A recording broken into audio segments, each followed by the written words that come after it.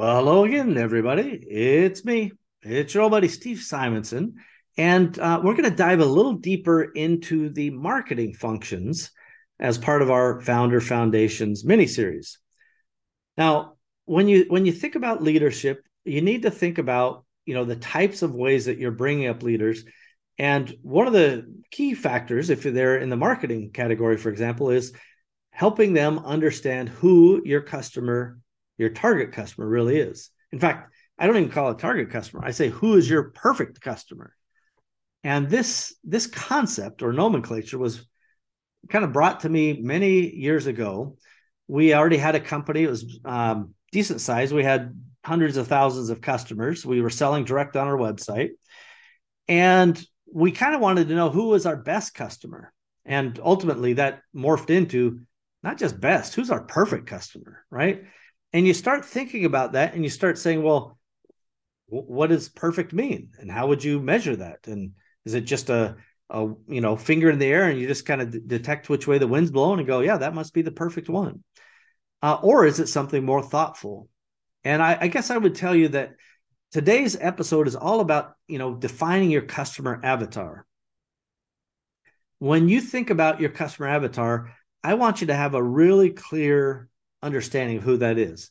Now, by the way, customer avatar is just kind of more of the modern way of saying who's your best perfect customer, right? Who's your most probable customer, whatever you want to, like the nomenclature. Again, don't get caught up in that.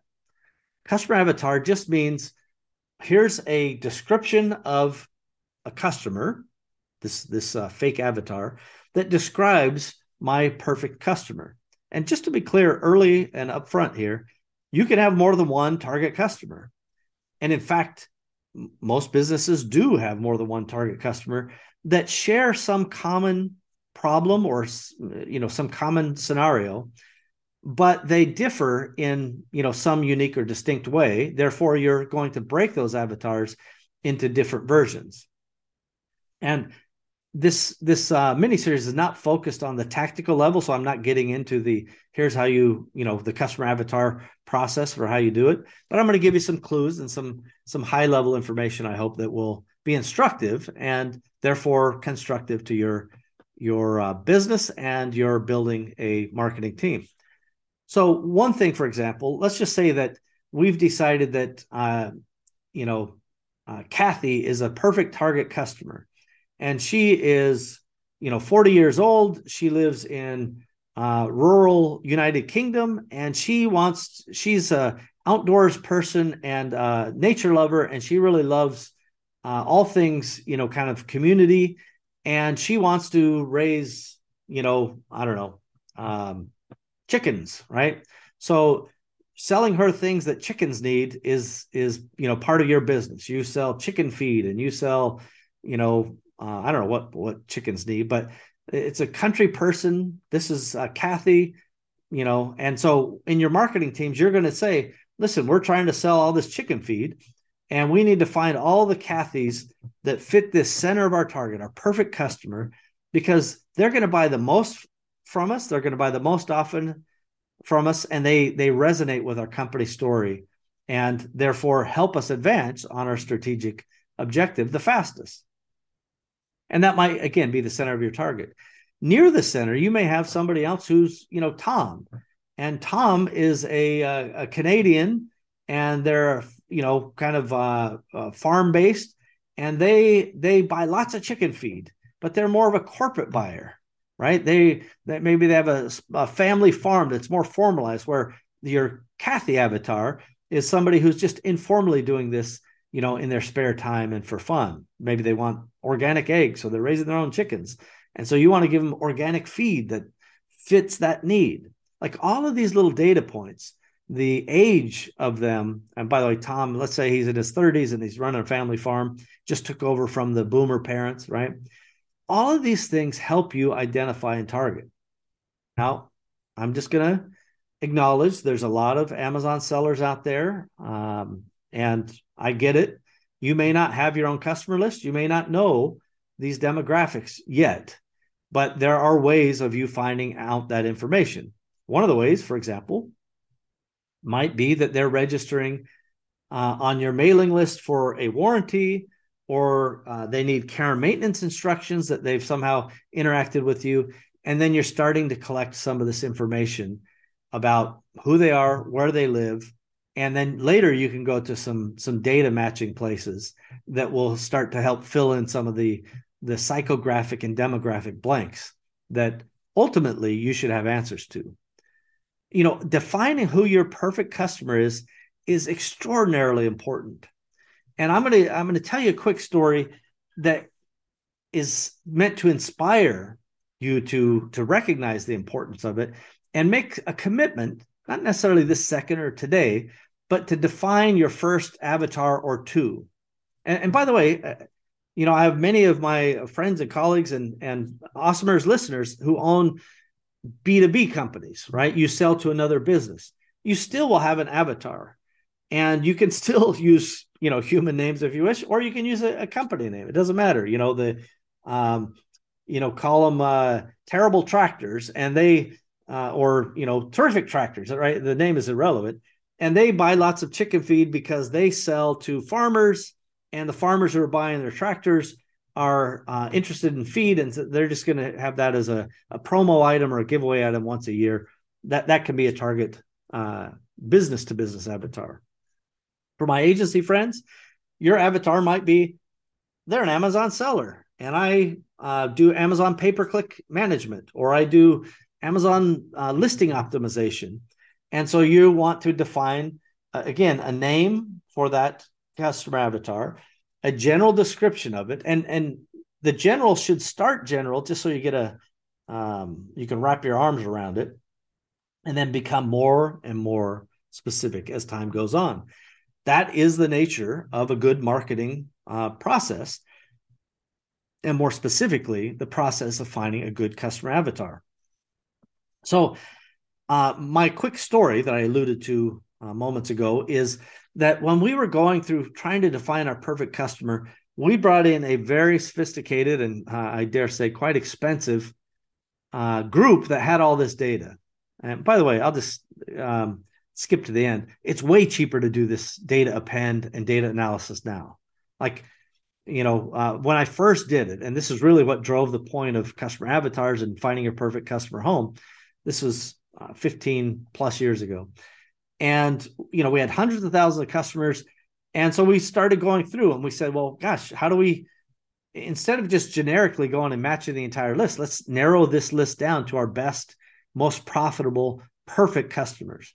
So we went in and we found the customers with, the most purchases and the least returns and the highest net promoter scores and, kind of the most positive indicators we could find. And then we actually took out people who had lots of returns or had, tons of customer service calls, because all that is in the business operating system.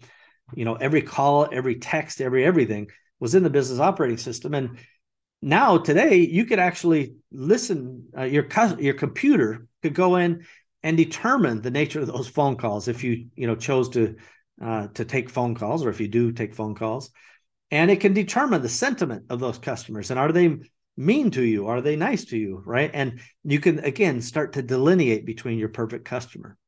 Now, again, I'm trying to stay out of the tactics, but give you some examples that are useful to you.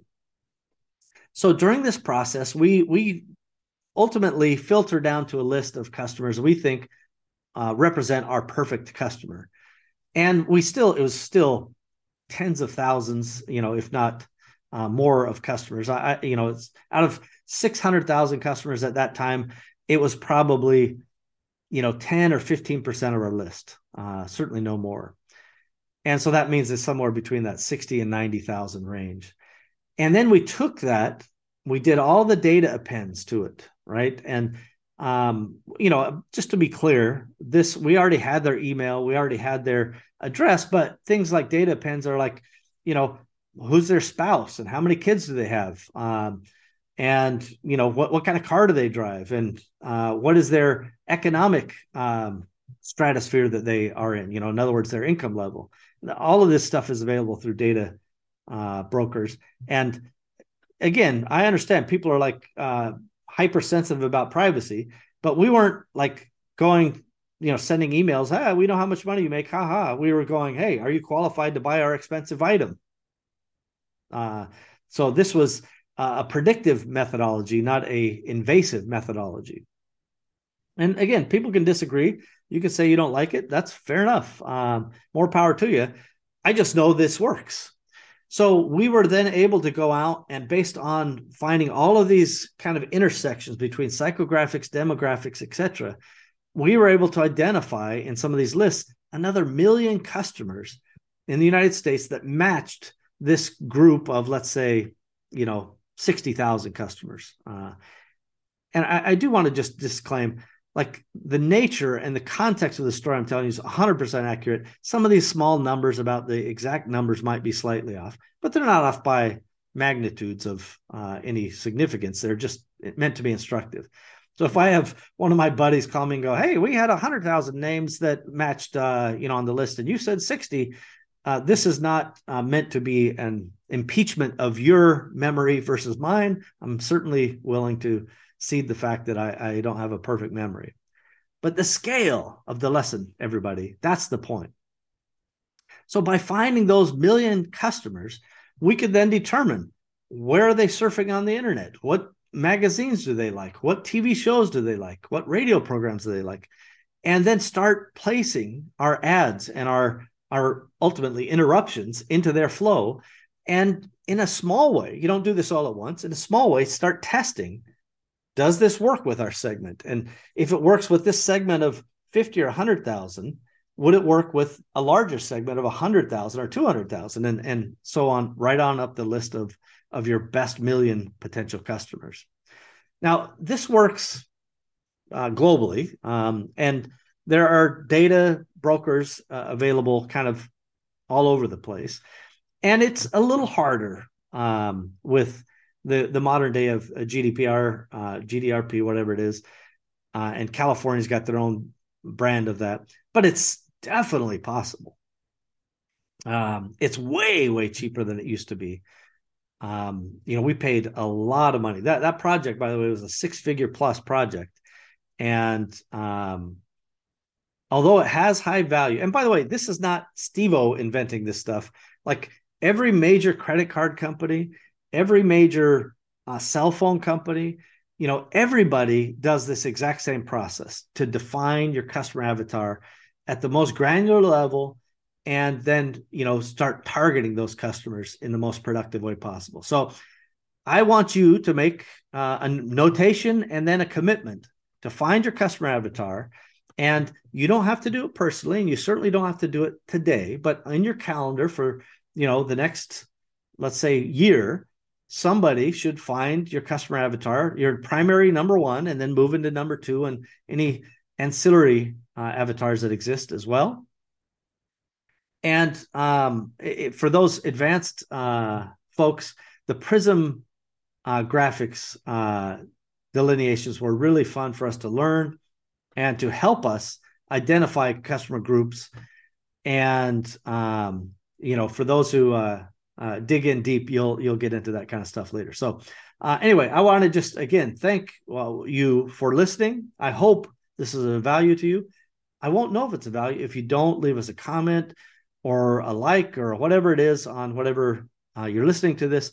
Please interact with us. Tell us what it is. And by the way, if you hate it, that's okay too. You can tell us that. If you want me to cry about it, I will. And if you want me to not sleep at night, please leave a lot of criticism. I can handle it. No, I'm just kidding. I'm very open to your feedback. Remember that this Foundations concept is not to dive into the tactical level. It is only to give you kind of the big picture overview. So please understand, this is intentional and meant to stimulate the concepts, not to solve all the problems. Golly, it's hard for me to solve every problem at every case, but we're giving you the steps to solve those problems for yourself. Thanks again, everybody. We'll see you next time. Bye-bye.